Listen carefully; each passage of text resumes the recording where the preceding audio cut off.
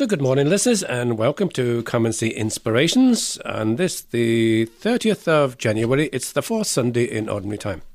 My name is John Keeley, and I'd welcome you to our podcast again today. But also joining me to help me present the podcast, Shane Ambrose. Good morning to you, Shane. Good morning, John. How are we keeping? Good. Thanks a lot for joining me, Shane. And I know you'll join me in welcoming those listeners who are home and abroad, those who are housebound, those who are lonely, those who are struggling, and those faithful listeners who keep us in prayer each week. Thank you indeed for your support, and thanks for joining us each week. Just to remind listeners again, our programme does include interviews on faith topics, inspirational music, and reflecting on various faith topics. We also reflect on the Sunday Gospel. And our podcast can be heard and Come and See Inspirations.buzzsprout.com. Previous podcasts can be heard back on sacredspace102.blogspot.com, and also on Spotify and iTunes, and also on Facebook at Come and See Inspirations. So really, if you just Google Come and See Inspirations, you'll find us there. We can be contacted, and that's on email, which is comeandseeinspirations@gmail.com. That's comeandseeinspirations@gmail.com. 087 6088 667. There's a text number. That's 087 6088 667. Outside of Ireland, 0035387 6088 667. And as we've often mentioned before, we would welcome any listeners who might want to join us, who might want to make suggestions to us in terms of maybe topics to discuss, people to speak with, or even some music to play. Please do so by emailing us on comeandseeinspirations@gmail.com. Now, at this point of the programme, as the podcast as usual, we'll invite Shane to share some saints for the week and maybe other few bits and pieces around the Catholic Church. Thanks, Shane. Thanks, John. So, as you said, today is the fourth Sunday in Ordinary Time. The year is moving on, and we're at the end of January and into February next week, folks. So, for those of us praying the Psalter, we're on week 4. And it's the fourth week in Ordinary Time. Monday, the 31st of January, is the feast day of St. John Bosco, associated, of course, as the founder of the Salesians and also the Salesian Sisters, or the Daughters of Mary, Help of Christian. He's a son, of course, of Turin. He was his father died when he was 2. His mother was Mama Margaret, as she's known. And he, as soon as he was old enough to do jobs, John Bosco was working to support his family, very much associated actually with tricks and carnivals and fairs, which he didn't use in later life when he was doing catechesis with children to keep them entertained while doing the catechesis. He was ordained in 1841. He was a teacher, and he eventually founded the Salesians of Don Bosco in 1859. Priests who work with and educate boys under the protection of Our Lady, Help of Christians, and St. Francis de Sales. So that's where they get their names, Salesians. So, of course, in Limerick, of course, very much associated with Copsewood, the school, the agricultural college in Pallaskenry. And, of course, the sisters, the Salesian sisters had their school, which closed a number of years ago, in Fernbank in Limerick City. And, of course, now their ministry is much more diverse and around the diocese as well. So that's Don Bosco. He died in 1888. He's the patron saint of youth and of Catholic publishers. Tuesday, the 1st of February, of course, is the feast of St. Bridget, one of the co-patrons of Ireland, patron saints of Ireland. And of course, from next year, we're getting a public holiday in honour of St. Bridget. Now, as far as I know, it won't actually fall on the 1st of February. It will fall on the first Monday of the month of February. But it's nice to get a day off. And it is nice that the state has acknowledged a female Irish saint. I thought that was a nice touch. Obviously, St. Bridget, very much associated with Kildare. Daughter of a pagan king of Leinster and a Christian slave who was his wife. Her mother was sold, and Bridget remained with her mother till she was old enough to serve her own father. She grew up, and because lots of stories about Bridget in terms of very much associated with things to do with dairy, and of course the great tradition of the St. Bridget's Day process, which she wove while trying to convert a person on their deathbed to Christianity. Obviously, very much so associated with the foundation of a monastery in Kildare town, A double monastery. So it was a monastery for both men and for women. And it started, and tradition holds she founded her monastery around 468 AD. And she was a great traveler. So she's patron of travelers and sailors, and very much associated with that. And by tradition, the reason we celebrate her feast day on the 1st of February is by tradition that is the day of her death. Her relics, some of her relics are in Downpatrick, in the same grave with St. Patrick and St. Columba of Iona. And her patronage is the patron saint of blacksmiths, chicken farmers, dairymaids, midwives, milkmaids, nuns, poultry farmers, sailors, scholars, and travellers. So that's St. Bridget, whose feast day, of course, we celebrate on the 1st of February. 2nd of February, of course, is the feast day of the presentation of the Lord. One of the high points of the Christian calendar, very much focusing on the tradition of Jesus fulfilling the Judaic law, where his parents took him to the temple to be presented after 40 days. In the old calendar, it used to mark the end of the Christmas season. And of course, also very much associated with Candlemas, the blessing of candles to be used in the church and also for domestic use throughout the year. It's a great tradition, and I particularly, I think for many families, the lighting of a blessed candle for intentions or for prayers is a lovely tradition that we still have in many homes in the present time. Feast of the Presentation also marks, of course, the World Day of Prayer for Consecrated Life, which was established by Pope John Paul II and is a day set aside for prayer and acknowledgement of the work of all consecrated religious. So it's an important day to pray for religious and pray in particular for vocations to the religious life. Thursday, the 3rd of February, of course, is the feast day of St. Blaise, Bishop and Martyr. And St. Blaise, of course, very much associated with the blessing of the throats. St. Blaise was said to have cured a person from choking by blessing their throats, using the candles from Candlemas as a sacramental and invoking God's protection over them. He's very much thrown into, or he's very much associated with healing, very much a saint for healing.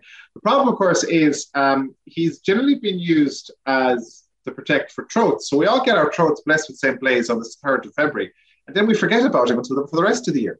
So it's something to think about, right? He was known as one of the 14 holy helpers. So that was 14 saints, including Barbara, Christopher, Catherine of Alexandria, Denis of Paris, George and Giles, Margaret of Antioch, who were saints in the Middle Ages, very much invoked for protection against illness and particularly the plague. So it's an interesting bunch. So St. Blaise was included in that list. So we celebrate his feast day on the 3rd of February. Now, just in case people are wondering, yes, ideally the blessing of St. Blaise should be imposed by your parish priest or a priest. It doesn't have to be, mind you. It's one of those blessings which any lay person, any person can invoke on another, as through faith, and invoking God's blessing through the intercession of St. Blaise. But by tradition, it would normally be done by the priest through the intercession of Blaise, Bishop and Martyr. And you be protected from all infirmities of the throat in the name of the Father, Son, and Holy Spirit. So that's just a nice one. Just if people want to get us on his feast day. Friday the 4th, first Friday for those observing the devotion, is the first Friday of February. It's the feast day of St. Gilbert of Simpringham. He's an English saint, so he didn't really want to become a soldier like his father wanted, so he was packed off to Paris to study. He returned to England and opened a school for the poor in his local parish. And then when his father died, he redistributed his property and founded 2 monasteries, an Augustinian monastery and a Benedictine monastery, and provided for the poor. He later set up an order of nuns known as the Gilbertines, and they were the only congregation operating under a rule designed by an Englishman. But the congregation was suppressed during the Reformation by King Henry VIII. He died in 1189 of natural causes, and so that's St. Gilbert, who we remember on the 4th of February. 5th of February, of course, for those keeping the observance, is the first Saturday. This year it is the feast day of Saint Agatha, Virgin and Martyr. She was a martyr for the free faith at Catania in Sicily in the 3rd century. She's the patron saint of bell founders. Now, I haven't been able to figure out what the connection there is with her. The other thing that Agatha is very much associated with, and this is kind of a breakfast warning, she's the patron saint of the sufferers from breast cancer and from rape victims, because those were some of the elements involved in her martyrdom. I won't go into the gory details; they're fairly gruesome. But just she's an interesting saint, and her iconography is rather unusual in terms of she has a plate, and on it is generally her breasts, because they were chopped off as part of her martyrdom. So it's an interesting one. So that's why she is the patron saint of those that suffer from breast cancer, to seek her intercession in their difficulties as they cope with the illness. So that's what we have, John, in terms of liturgical odds and ends on the calendar. Now, the Pope was busy during the week. We have a new doctor of the church. Now, we've brought this up a couple of times, and John says to me, what the hell is a doctor of the church? Now, it's not a medical doctor, just to be clear. The Catholic Church has 37 doctors of the church, 38 actually as of last week. 37. Sorry, 37 doctors of the church. Now, doctor, it's coming from the word Latin doctor, which means teacher. So these are saints recognized as making a significant contribution to the theology or doctrine, to their research, study, or writings.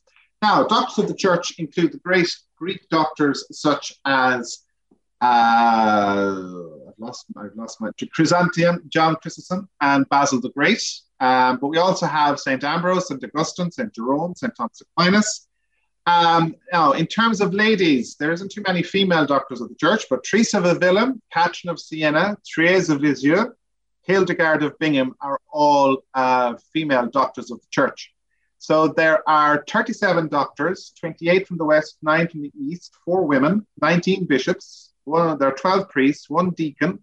There's 27 from Europe, 3 from Africa, and 7 from Asia. And the majority of them actually lived in the 4th century.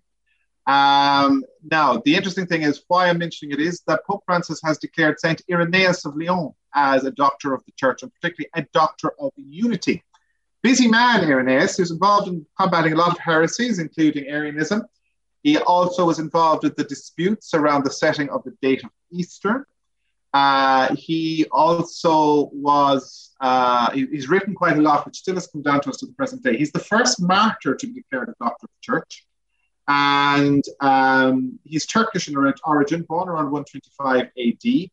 And he vigorously defended the incarnation of Jesus and his identity as true God and true man. And very much involved in his instruction that the gospel was for every person, man and woman. There were no elites. And he fought very much against Gnosticism in the church, which is this kind of idea that there's special knowledge available to special groups. Very much against that. And one of his huge tradition for huge love for sacred scripture, the apostolic tradition, and the teachings of the church's shepherds. Strongly defended the role of the bishops. He's the Saint John who actually gave us the designation, the Old Testament and the New Testament. He's the saint that came up with that break in the books of the Bible. And he also gave us one of the first lists of books of the New Testament.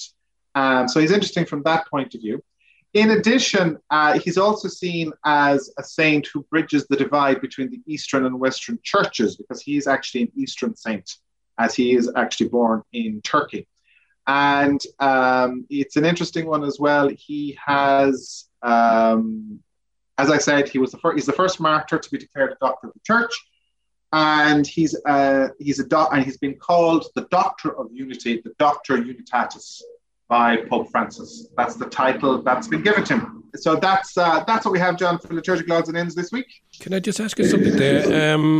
In terms of saints, for the saints and so on and so forth, did you mention to me some time back Father Patrick Peyton is on the way? Is there some opening of causes for our rosary priest? Yeah, so the cause of Father Patrick Peyton is progressing along. I'm not sure at the stage where it's at this minute in time, but that it is progressing to progress his case to submit it to Rome. In terms of, so it was officially opened The case to canonize him was officially opened by the Archbishop of Boston, Cardinal O'Malley, in 2001. And it has progressed. Now, he is an order priest. He's a member of the Rosary. I'm trying to think what his congregation is. And of course, he's very famous for the Rosary Crusades, the family crusade, Rosary Crusades, and huge Marian devotion. And his cause was opened in 2001, and he's titled now the Servant of God. And his positio, he was declared venerable by Pope Francis in 2017. So it's moving along. So the next thing that's required then is a miracle for him to be declared blessed. Just thought it might be of interest to some of our Irish listeners, and of course some of our American listeners, because I know he did an awful lot of work over there in the United States while he was alive. So at this point in our podcast, we will take time out for a prayer space. Today I picked a piece of reflective meditation given by Father Flann Lynch, a Capuchin priest. This one is entitled actually The Wild Ox's Strength, but it's a beautiful meditation. And we're going to follow that with a little piece of instrumental music, and this one is entitled The Song of Micah. So join us again in part 2 of the programme, where we will speak a little bit about studying the Word of God. We couldn't take it on last week because we spoke about the Week of Christian Unity, but we'll say a few words this week on studying the Word of God. So join us then. Welcome. The title of this meditation, The Wild Ox's Strength, indicates the transforming power of love we will experience. Imagine the power of a wild ox, stampeding at full speed, tossing aside the strongest man on earth like a rag doll. The enormous power of the wild ox. This is the kind of superhuman power the writer of Psalm 91 experienced when God gave him a great infusion of love. He tells God, "To me you give the wild ox's strength." How miraculous, and how very, very inspiring that God would give someone a taste of heaven on earth. The power that this man received was a power of love and generosity, a power of mercy, compassion and patience, a power of resilience, contentment and inner peace. He so overflowed with these gifts that he became unstoppable, absolutely unstoppable. Why was God able to give him such a wealth of gifts? Well, the mind and the heart of this man were wide open. It was this openness and freedom that created the space for God to fill him to overflowing with such a great volume of love. And so the great question: what's stopping you and me from having a life-changing experience? Our friend would surely say, create the space by turning to God with all your heart, and that the God of love will happily give you what you need. We find the same beautiful message in Psalm 83. As the Jews go through the bitter valley, they make it a place of springs, walking with ever-growing strength. By turning back to God, these downtrodden Jews created the space for God to transform their lives. From now on, they were able to turn everything to their advantage, especially what was bitter or difficult, and that they walked with ever-growing strength because they had connected with the wild ox's strength.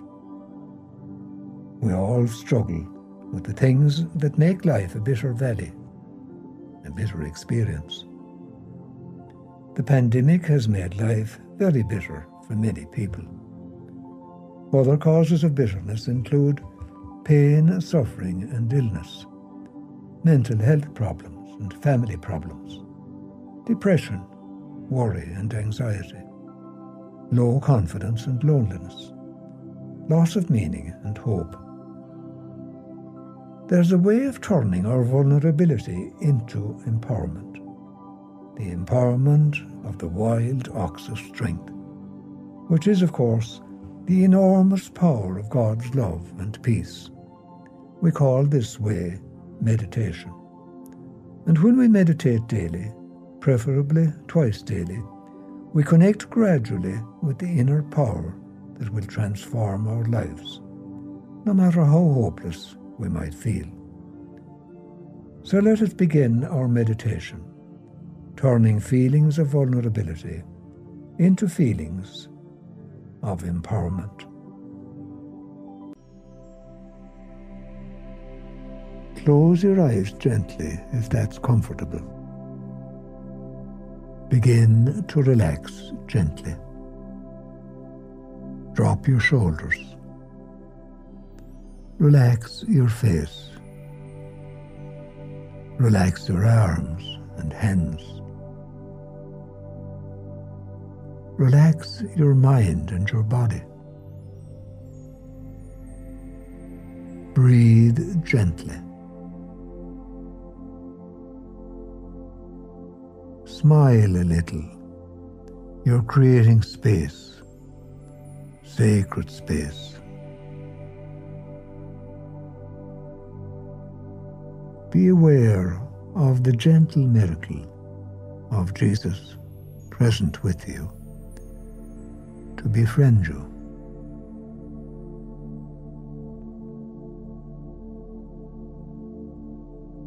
Relax and feel at home with Jesus.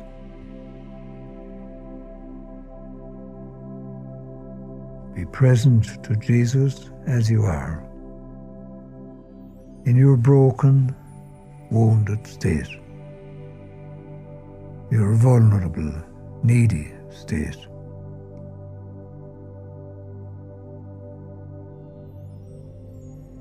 Open up your mind and your heart and allow yourself to be loved by Jesus.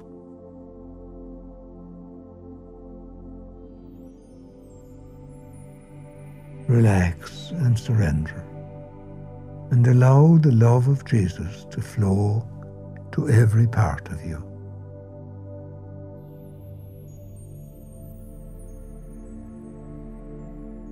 Feel happy and grateful deep down in your heart.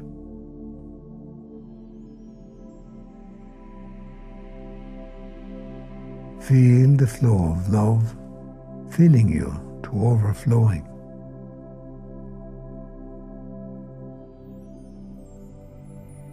Just be.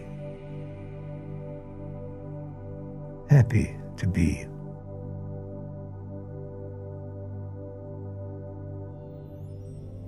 Feel loved by Jesus, very deeply loved.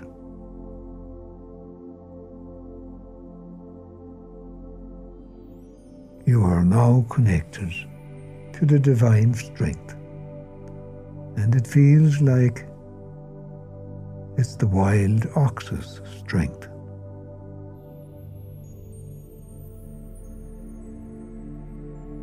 Feel very, very privileged.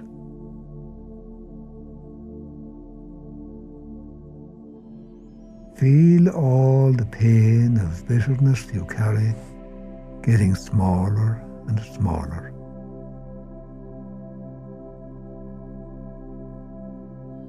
Just be at one with Jesus in the great bubble of love which surrounds you.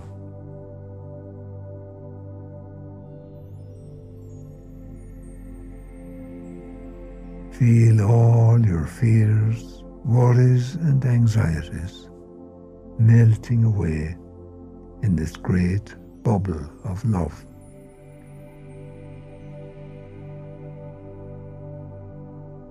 Just be aware that your bitter valley is becoming a place of springs, springs of divine love.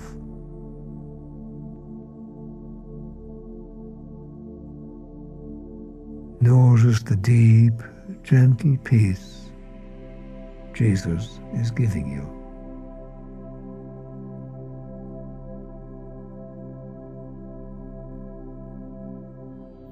Notice the joy that goes with the gift of peace.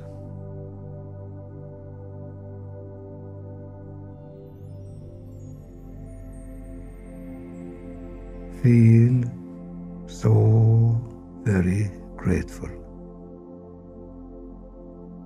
so very grateful,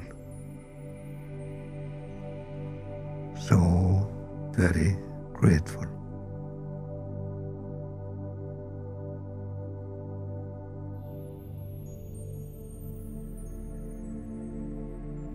We have now come to the end of our meditation, so we conclude by thanking Jesus for being present to us as a gentle friend. Jesus, we thank you for the wonder of our being and the wonder of every person, and the miracle of your presence with us and with every person. If you sometimes feel poorly or struggle with worries or any other negative, then listen to this meditation morning and evening, or even more often. Thank you.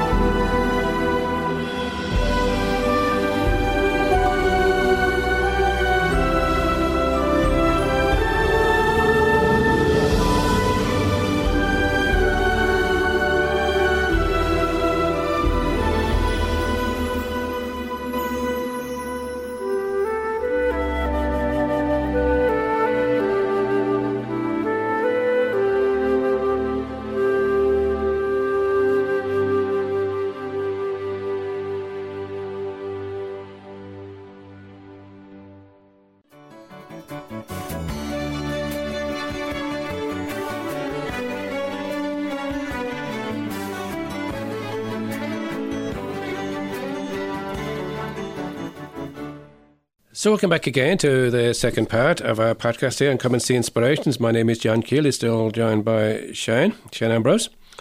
This point of the programme now, we're going to say just a few words, devote a little bit of time to Sunday the Word of God. Now, we know it was celebrated last week, but as we decided to speak with our good friend Father Martin Brown on the Week of Christian Unity last week, we said we'd spend some time this week around the Word of God. So we got a few little offerings, sharings that Shane wants to share with us, and then we got a little bit of a podcast that we'd like people to listen to. But in the meantime, Shane, how would you like to maybe just offer a few words to us on Sunday the Word of God? Yeah, so as you said, John, last Sunday was the Sunday Assessment, Sunday the Word of God. It's set to occur on the third Sunday in Ordinary Time. So that was last weekend.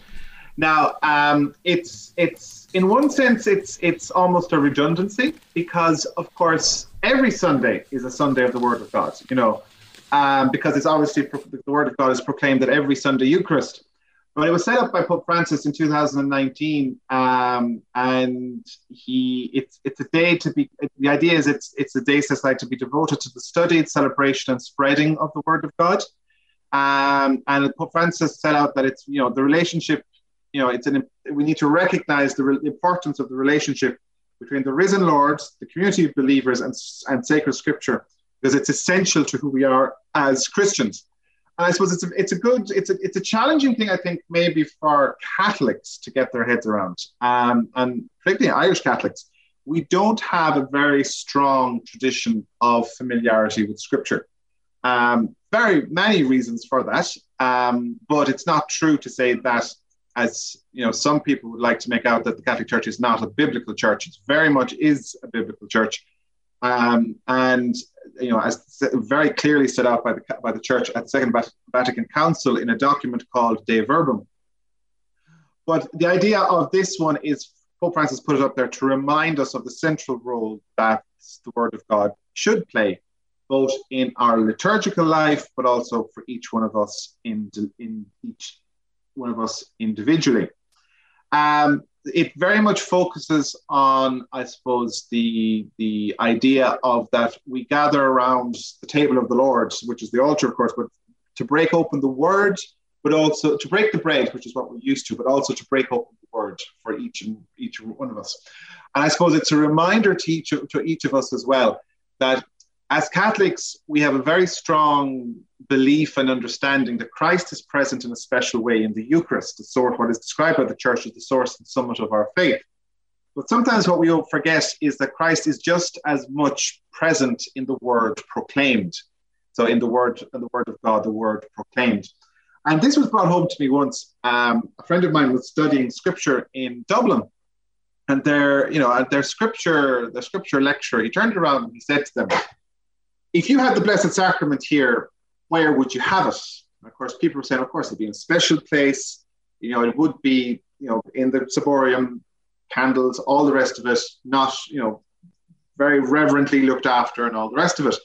And he did turn around and he said, where is the Bible that you brought today to class? Chances are it's sitting in your bag, thrown on the floor. He said, it's the same thing. The Word of God, the Blessed Sacrament, it is the presence of God in our daily lives. And I thought actually it was a very good way of challenging our perceptions on the Word of God and the importance of it. And in this regard, actually, our neighbors in the Islamic world kind of teach us a thing or two, because for them, the Quran is held up the same as we would hold up the Blessed Sacrament in terms of its role and its understanding within their faith culture. So, in that regard, it's just an example of how other faiths look at the Word in terms of their own particular faith tradition. But bring it back to the Sunday of the Word of God. It's a time when we're supposed to kind of pay greater attention to the Word of God and to reflect on it. And it poses some questions for us. I know in some parishes, the question is, do we have a book of the Gospels? Do we carry it in procession? Do we have a proper lectionary? Or is everyone foosting around with a leaflet or bits of paper? The idea is that it should be treated with reverence like we would the Blessed Sacrament, And it is also very much a cultural thing. I know when I worked and lived overseas in different cultures, particularly African cultures, the procession of the word into the Eucharistic assembly is a big deal. There's singing, there's dancing, there's incense. The carrying of the book of the word of the book of the Gospels is a big deal. They reverence the word of the Gospels, the book of the Gospels. So it's something for us to think about, but also poses the question for us in our domestic churches in terms of how do we treat it, and how do we use and pray with Scripture as individuals and as family. It's not something which should be confined just to the formal church building. And in this regard, it's something which our brethren in the Protestant churches have something to teach us. Because obviously the tradition, the sola scriptura tradition in the Protestant churches is quite strong. And the idea, the place and the role of Scripture in their prayer life would be quite strong as well. And it's something, considering that last week was the week of prayer of Christian unity, it's something perhaps that we could learn from our neighbours who happen to be Protestant as well. But also to stress the importance of it from the point of view that, Eucharistically, when we celebrate, we have a reading, generally a reading from the Old Testament, a reading from the New Testament, we use a psalm, and there's a gospel. But that isn't the beginning and the end of just the role of Scripture in our liturgies. Because if you go through our prayers, the Eucharistic prayers, the canons of the Mass, you go through the opening prayers, the collects that we use, they're all suffused with the psalms and the language of Scripture. And it's our familiarity with that we need to improve on, that we need to reflect on, that we need to pray about. And that's behind the importance of the Sunday of the Word of God. This Sunday was also quite important as well in Rome, because Pope Francis also did something new. So we have in the church what are called various official ministries. And for those of our older listeners, they might remember back in the day, there used to be what were called the 4 minor orders, which were acolyte, lector, exorcist, and porter, which were steps that generally seminarians were given on their way to ordination to subdeacon, deacon, and ultimately to priesthood. In the 1970s, Pope Francis Pope Paul VI did an overhaul, and he got rid of what were called the minor orders, but he kept what were called ministries in the church. And a ministry is a formal dedication of a person to do a particular thing. And there were lectors, acolytes. They were the 2 ministries that were kept. Now, in layman's terms, we were doing them anyway. We had readers and acolytes. The job of an acolyte was sometimes being done by our altar servers. And the issue was, from the 1970s on, those ministries were reserved to those who were on their way to being ordained for priesthood and reserved to men. Pope Francis is after changing that, and he's after reminding us that the role of lector and acolyte can be done by someone who is baptized by virtue of our royal baptism, as he calls it, in his change to the canon law. And he opened up these ministries, the formal institution of these ministries, to all baptized laymen and women. And at the same time, he also created a third one, which is catechist. So last Sunday in Rome, Pope Francis, he conferred these ministries on people, and predominantly actually women, to be fair. And it's seen as part of Pope Francis's not outreach, I don't like that term, but his recognition of the role of women in the church in a formal sense. Like we have readers. I'm a reader myself in my home parish, and we have loads of readers. But this is, by instituting this role, the person is recognized formally in their role by the church. So he did it for both lectors and catechists, because he was associating both of those roles very much with the proclamation of the Word of God. In an Irish context, we are more familiar with lectors. So those are people that proclaim the Word, right? Catechists, not so much. That's something we wouldn't be overly familiar with in an Irish context. But in a context around the world, catechists are hugely important. You come across them, say, for example, in the US, where they have parochial schools, and Christian formation and doctrine is done within the context, and that's done generally by catechists.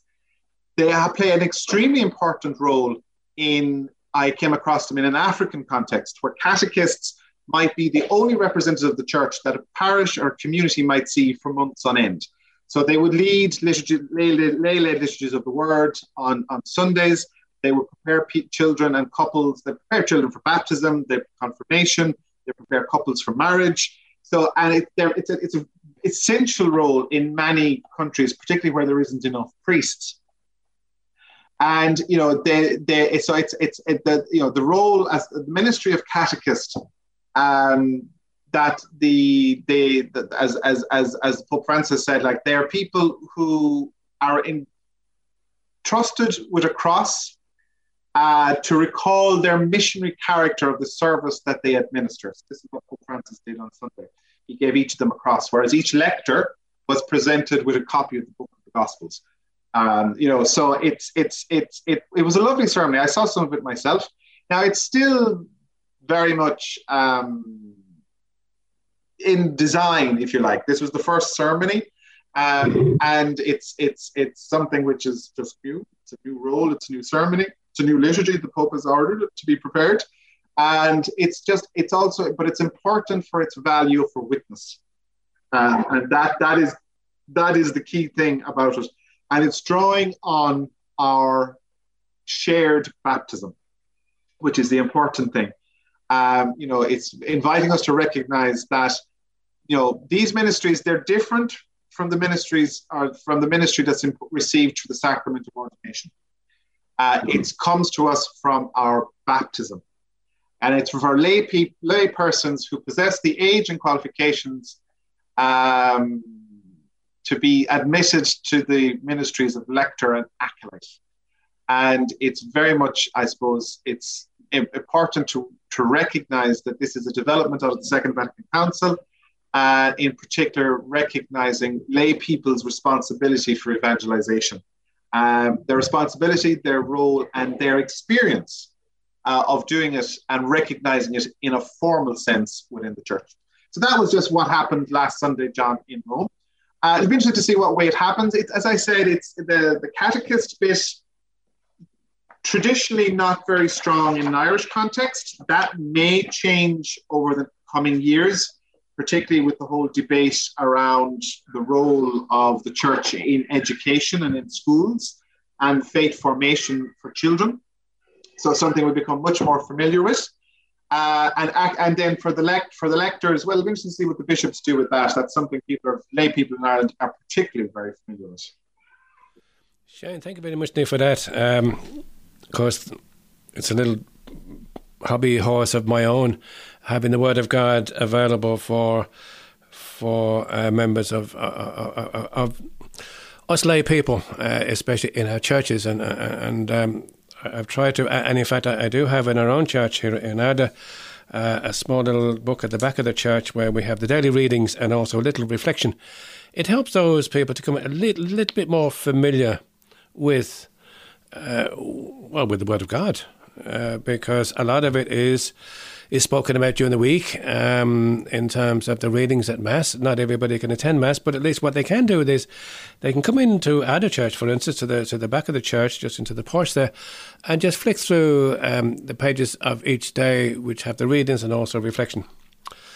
Thanks a lot for that, Shane. Now, what we do just to finish off this particular section, and as I said, it's really devoted to the Sunday, the Word of God, there's this piece that we picked up by Bishop Robert Barron, a favourite. Back in 2020, he spoke on a topic, When God Speaks. It's only about 14 minutes. It's a beautiful piece, which might be ideal piece to listen to after Shane's reflection there. And we finish off this part of a podcast with some music by Music Me, and this one is entitled "The Word of God Speaks." So let's listen to Bishop Barron and the music, and then come back again and join us, where we read and reflect on the Word of God for this Sunday. So join us then. Peace be with you. Friends, the church proposes for us this week a marvelous little passage from the 55th chapter of the prophet Isaiah. Here's one of the greatest of Israel's prophets, and the theme of this little passage is the Word of God. So here you've got one of the great speakers of the Word of God discussing precisely the topic of the Word of God. So even though it's a short passage, it's one that packs, I think, quite a punch. Keep in mind that Israel knew itself to be, in this very privileged way, the people to whom God had spoken his word. I mean, they knew that truth had been communicated, of course, to many other cultures, but somehow to Israel uniquely was spoken God's word. And so we listen with great attention to this little passage. Let me read just a section of it. Thus says the Lord, just as from the heavens the rain and snow come down, and do not return there till they water the earth, making it fertile and fruitful, so shall my word be that goes forth from my mouth. Extraordinary, beautiful. The relevant Hebrew term here, by the way, is dabar. Echoes up and down the Old Testament, the word. Echoed, of course, in the Greek of the New Testament as logos, the word of God. One thing I love about that little image of the rain and snow coming down, for desert people, for Middle Eastern people, how powerful that was. Now, I sense it out here in California a bit. We go through periods of tremendous drought, and then we savor when the rain comes. And we're very attentive to the snowpack up in the mountains, because that keeps us, fertile during the summertime. Well, even more so for a desert people. As the rain and snow come down from heaven and do not return without watering the earth, making it fruitful, it meant the world to them. So the divine word, Isaiah is saying, has that same power in the spiritual order. But it comes down to a desert place and makes it fruitful. It gives life. It produces something. It's very interesting there, isn't it? We think of language in the usual sense as something derivative and descriptive. What do I mean? Well, it's derived from experience and it describes experience. So if I were to describe to someone what's happening this morning, I'd say, well, here I am in this studio space and a camera in front of me and lights, and I'm describing what I'm taking in. Okay, language does have that function. But other times, even in our speech, language has a much more creative and productive role. Now, what am I talking about? Suppose someone, even a parent, said something to you when you were a kid that was very cutting and critical. Did that affect you? You bet. That produced something in you, something terrible, at a very deep level, might last your whole life long. Or state it more positively, a parent or a friend or a teacher or someone says something that is very affirming and optimistic and confident to you. That could set a child on a path that will change her whole life. You know, what she said to me when I was a little kid, it's because of that I'm still doing what I'm doing. Sometimes our words affect reality. They do just what's being described here. They give life. They make a desert place bloom, right? Or think maybe a somewhat less dramatic example, but you're in a baseball game, right? And the fans are cheering, and maybe they're all commenting the way we do at a game. Like we're describing and we're commenting, but then there's the umpire on the field. And he calls the play, you're out. Well, his language is not just describing, he's not just sharing his point of view. His words change the game. That player's got to go sit down, or it's 3 outs and the inning's over. The umpire's words are not just descriptive and derivative, they are creative. That's what God's word is like. That's what Isaiah is saying. But now, a fortiori, even in the strongest sense, God's word affects what it says. Go right back to the beginning of the Bible. In the beginning, when God created the heavens and the earth, let there be light. And there was light. God's not saying, oh, by the way, look, there's light. I'm describing for you what's out there. No. God speaks, and it is. Let the dry land appear, and so it happened.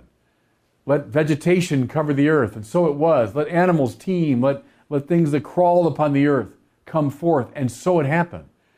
Don't literalize that language, but it's trying to communicate this very powerful truth that God speaks the world into being. His word makes it what it is. Our words shape reality to a degree. They can. Think of the empire. God's word constitutes reality at its deepest possible level. You know, I always think of a great sprawling novel, like by, let's say, Dickens or Dostoevsky or Tolstoy, one of these great, 19th century novelists, big 1,000 pages and plot and all kinds of subplots and 1,000 characters and, one of those novels takes you months to read. But isn't it amazing that there's one author, like Dickens, who is utterly the master of every little detail of that story? I mean every character, I mean the plot, I mean every subplot, I mean every sentence, every word, every comma, every semicolon was thought into being by that author. Or think of, the Sistine Chapel ceiling with all of its complexity of design and the number of characters and figures, but yet there's this one mind. Michelangelo, he might have had a few assistants to mix his colors and that sort of thing, but Michelangelo's mind brought into being that work of art in every nook and cranny. So God continually brings into being, by his great act of speech, the universe in its totality. See, friends, we do not inhabit a chaos. We inhabit a cosmos. And the only way to make sense of that is to posit the existence of this great intelligent creator who is continually speaking the world into being. Extraordinary. Whenever you feel tempted to say, it's just it's a tale told by an idiot, right? In Shakespeare's language. No, that's what the world is not. It's not a tale told by an idiot, full of sound and fury, signifying nothing. No. The world in every nook and cranny is like a great novel being written by God who is speaking it into being. A further implication, I've spoken of this before, the sciences depend upon this idea. What's the condition for the possibility of the sciences? Well, the world is intelligible, right? Any scientist has to go out with great confidence to meet a world that's endowed with intelligibility, a pattern, a meaning. If the world's just chaotic, no science would get off the ground. How interesting that every single scientist, no matter what his or her discipline is, must make this mystical assumption that the world is full of pattern, meaning, and intelligibility. Where does that come from? It comes from this ancient idea that God speaks the world into being as the rain and snow come down from heaven and do not return without watering the earth. So my word goes forth from me and does not return without accomplishing its purpose. So there's God's creative word. But now think of Isaiah himself and his colleagues, Jeremiah, Ezekiel, Daniel, Zechariah, all the others. God's prophetic word. Descriptive? Yeah, sometimes it is. They might be describing what's going on in the Israel of their time. But much more importantly, the prophetic word is creative. It's productive. It makes things happen. It did in their own time, and how wonderful that up and down the ages, that word continues to have a transformative power. Think here even of Martin Luther King in our country, calling, as he often did, on Amos the prophet, speaking of God's justice coming down like a great waterfall. I mean, centuries and centuries later, King calls upon the prophetic words of the Bible to effect, indeed, great social change in our country. The prophetic word accomplishes its purpose, not just describing, making things happen. I remember years ago when I was a professor at Mundelein, I would speak to the students about preaching a lot. And I would say, if you're just sharing your own opinions, the people will sense that, and your words won't have a lot of power. But the minute you allow the divine word to speak through you, and you'll know when that's happening, and the people will know when it's happening because it'll cut them to the heart. That's the way it goes with the divine word that accomplishes its purpose. Okay, let me close with this. But with all that in mind, let's take a look at this figure who is not just one more prophet among many, but is the very dabar, the very word, the very logos of the Lord God made flesh. St. John in his prologue consciously calling upon the beginning of Genesis.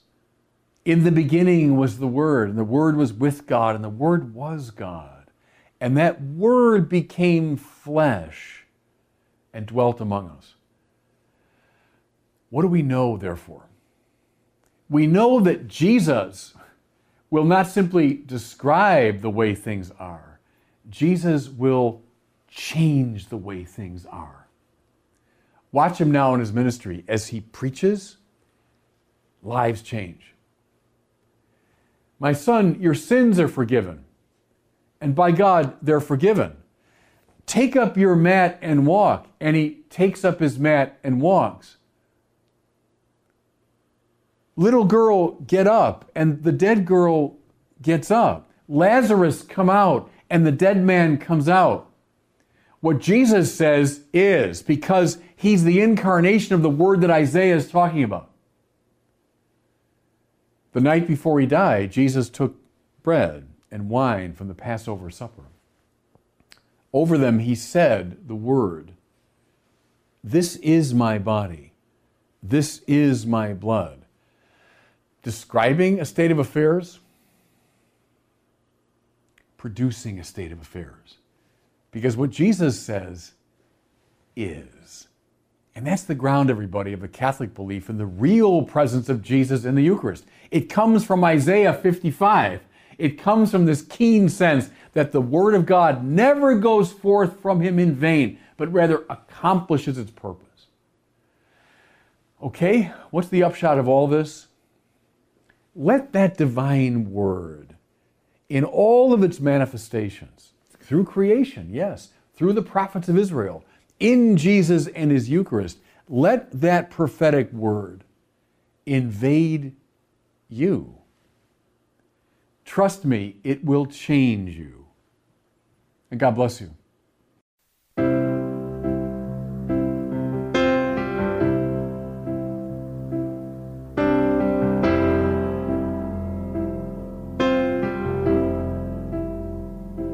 Finding myself at a loss for words. And the funny thing is, it's okay. The last thing I need is to be heard, but to hear what you would say. Word of God, speak. Would you pour down like rain, washing my eyes to see your majesty, to be still and know that you're in this place. Please let me stay and rest in your holiness. Word of God, speak.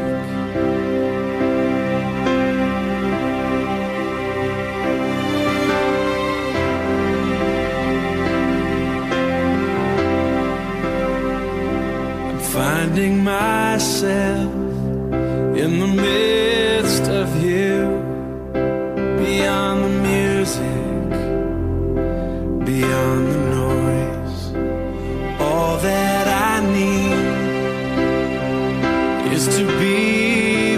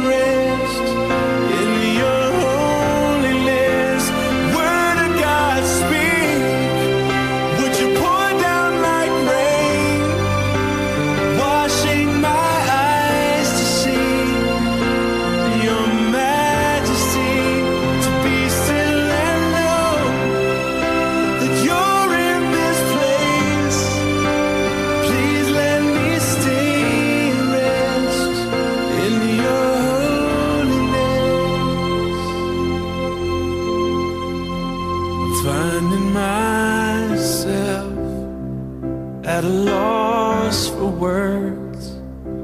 And the funny thing is, it's okay.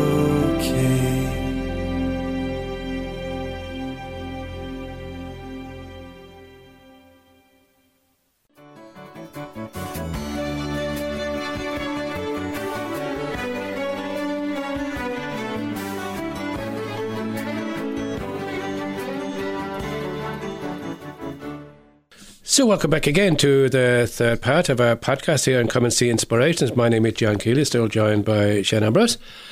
And I was certainly informed a lot on what the Pope instituted there last week in terms of ministers and so on and so forth. And I suppose what we should do is to pray about, is to pray for those people who have been initiated in at the moment, and also for those who hopefully will be formed in the future. But in the meantime, we'll read and reflect on the Word of God for the fourth Sunday in Ordinary Time.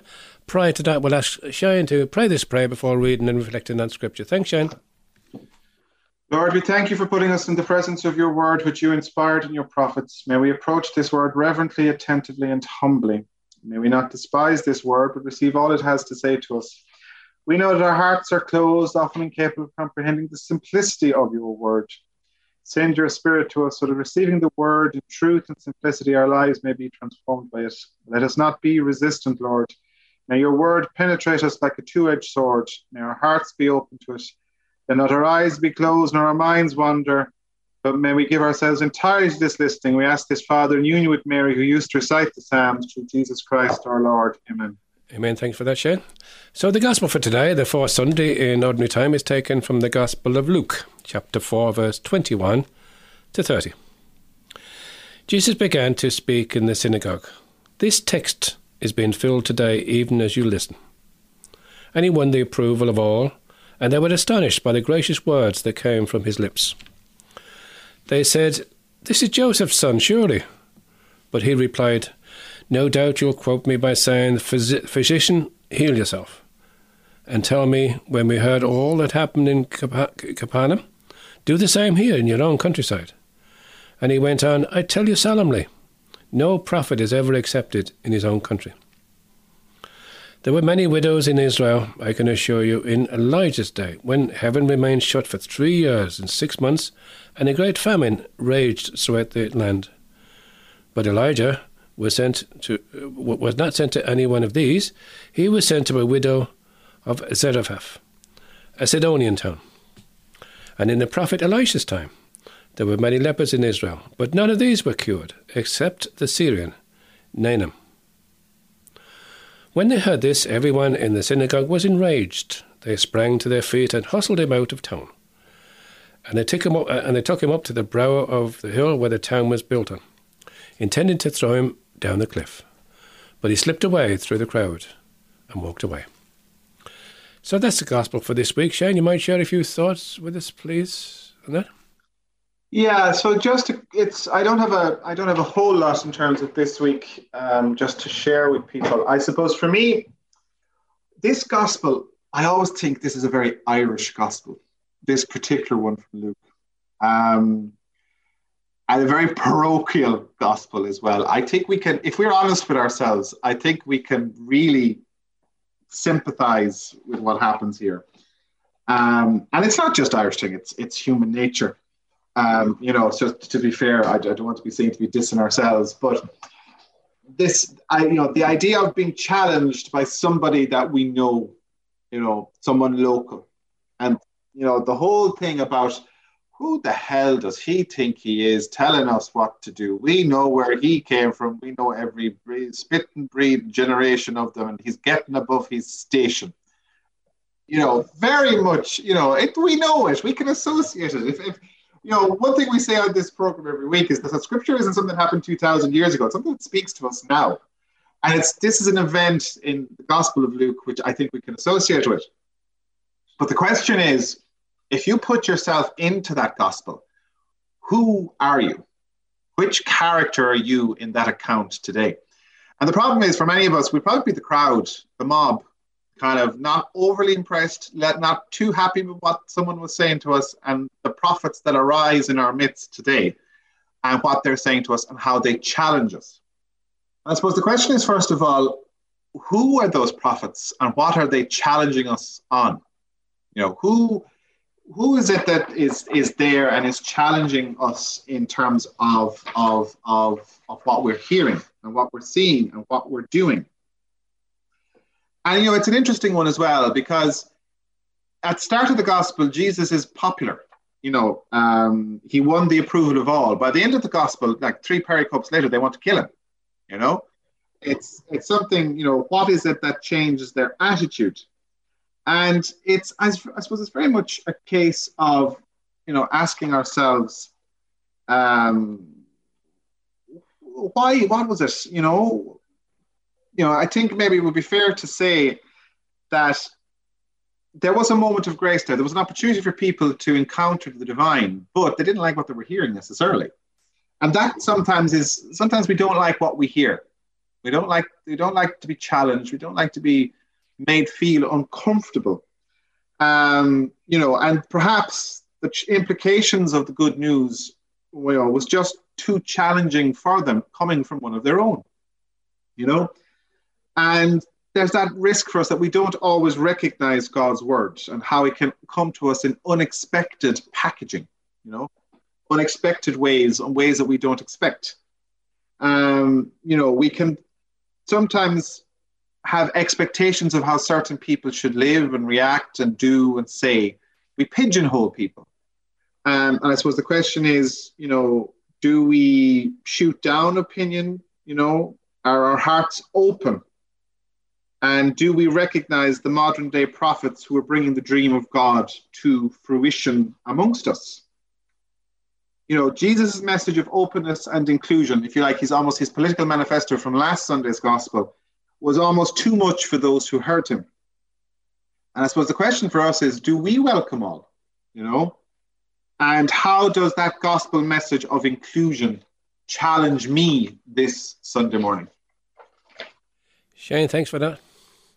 As you alluded there, Lectio Divina, as we often spoke about it does ask us to place ourselves in the gospel reading and our own reflecting of the psalm, and we don't always like it. Today I was drawn to the line, and they hustled him out of town.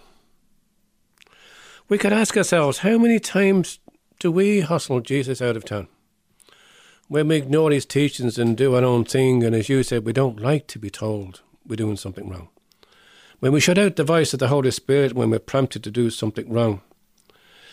Today we're reminded that Jesus is hustled out of our own lives in society and locally, in our own parishes maybe, in our own family, but also in ourselves. We don't like sometimes what we hear. We want to shut out.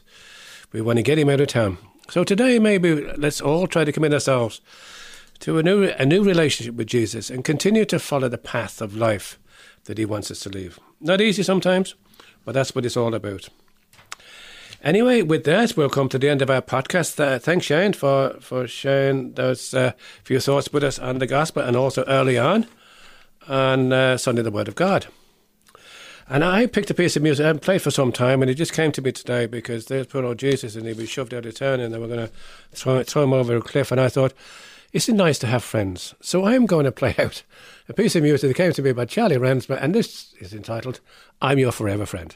So next week for myself and Shane, well, I think, Shane, next week, are we going to go through the year in review? We're going to try. So next week, okay, so every January. Now, next week or the week after, whatever. We'll be into February. We'll be into February next week. But usually myself and John and I, we usually try to do a kind of a review, like they do for New Year's. We get the sports year in review. We get the political year in review. And usually we try to do the church year in review as well. So we'll try that next week. It's a bit later than usual. It might not be as comprehensive as always, but we'll try. That's all we can do. In the meantime, enjoy the week, and we'll talk to you again next week. Bye-bye now. Bye-bye.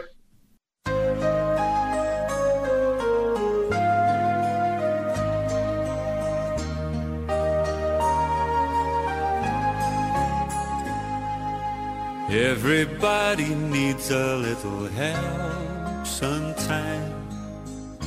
No one stands alone. Makes no difference if you're just a child like me, or a king upon a throne. For there are no exceptions, we all stand in the line.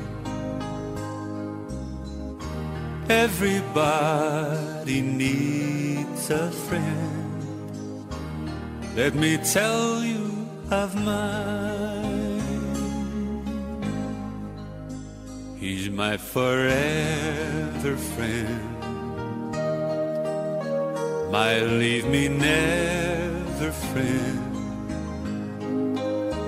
From darkest night to rainbow's end, he's my forever friend. Even when I turn away, he cares for me. His love no one can shake. Even as I walk away, he's by my side. With every breath I take. And sometimes I forget him. My halo fails to shine. Sometimes I'm not his friend, but he is always mine. He's my forever friend, my leave me never friend. From darkest night to rainbow's end, he's my forever friend. If you still don't know the one I'm talking of, I think it's time you knew. Long ago and far away, upon a cross, my friend died for you.